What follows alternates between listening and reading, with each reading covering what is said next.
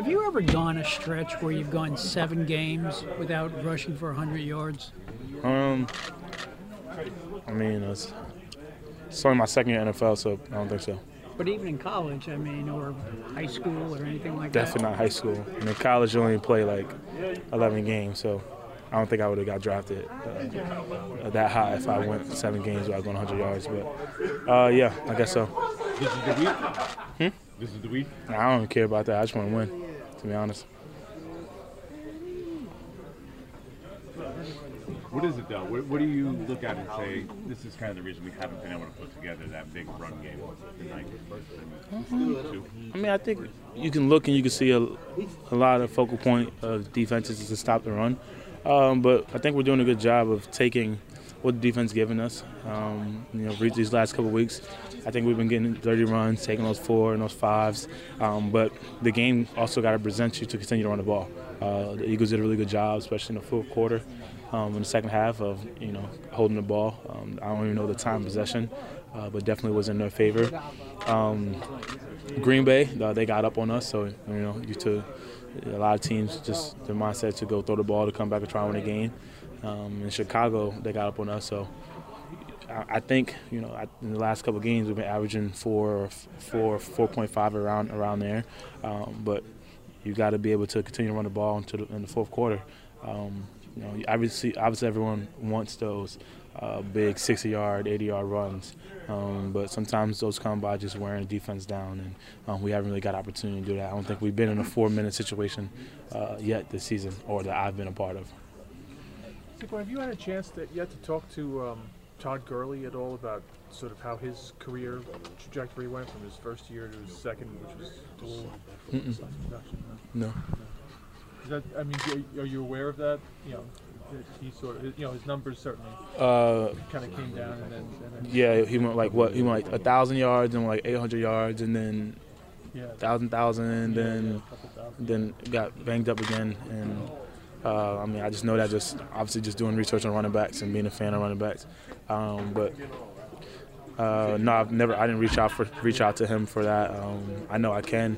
I know he'll definitely give me great advice, but I'm not really looking for it. I don't care for the numbers. I don't care for the stats.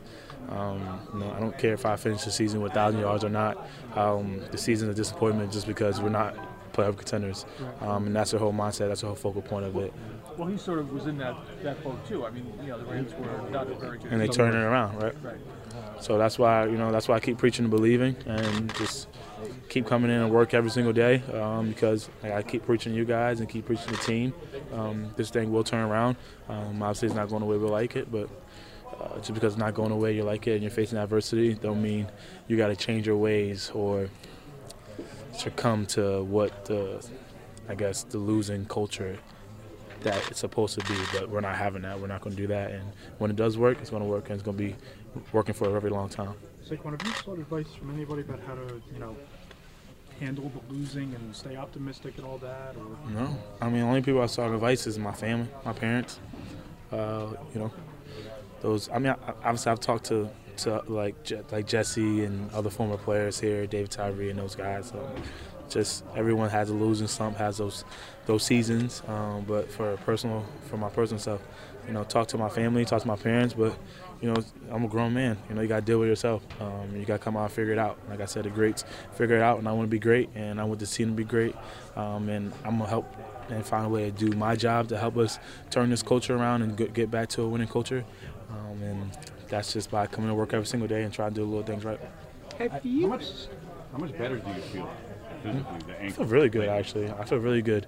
Probably feel the best, to be honest, than a lot of people in the league. I was banged up early in the year, so I'm getting better and better each week. It's not so much as the injury that I guess you could say was holding me back. Even though physically you feel like you're back, mentally you might be telling yourself that you're back, but then you watch yourself on film and you can just see the way that you're running and you're protecting yourself. And you don't even think you're doing it, but just naturally it's just happening. But I think I'm getting better and better each week. My body's getting healthier and healthier each week. So try to finish the season off strong. Do you even have to do anything with the ankle at this point? I mean, I do stuff with the ankle. No, I do stuff all the time. I mean, you can't just stop doing it, and that's when it gets hurt again. Especially That's just maintenance. That's like yeah, it's not- maintenance. I just do a lot of maintenance on my body, just in general. It's not just only focused on my ankle, just on my body, and just try to get my body better and stay strong throughout the season. And I don't want to just be a great running back for 2 to 3 years. I want to be a great running back for 10 years plus. And it started on focusing on the little things now. Is it important to you to get Daniel back in the lineup so as you build something for the future, you guys can put a W or two together, together with him at QB, like looking towards 2020? Like, is that something that would be important for you guys? No, the only thing that's important to us right now is finishing the season off strong. We got a chance to finish season three games in a row, and I think go positive or even in our division. That would be a great way to finish up the season. But it starts with Miami. When you look back after the game, you said after the game, like this team, for whatever reason, finds ways to lose, right? What needs to be different to turn the page and find ways to win? Like, what has to change in your? That's a great question, actually, and that's a question we're trying to figure out. And I don't mean to come off like like I'm coming at you or anything, but if we knew that answer, I promise you we wouldn't be 2-12. But the way I guess you can do it is just go back to your roots. A lot of people come from in this building and in this facility comes from winning programs, have won a lot of games, and when it comes back to it, the way you win games is about doing the little things right. On the field also. Just because you're doing the little things right in here, and obviously you can see the vibes and the mentality of the team and the locker room is still up and still high, and we're not going at each other. We're not going downhill. I feel like we're coming to practice and we're still grinding every single day. Just because you're doing those little things right, you also got to do the little things right on the field, and that's what we got to do, and that's what we're not doing. So that's, I guess, to answer your question. I know that's a long answer. The answer to your question is just execute better on Sundays.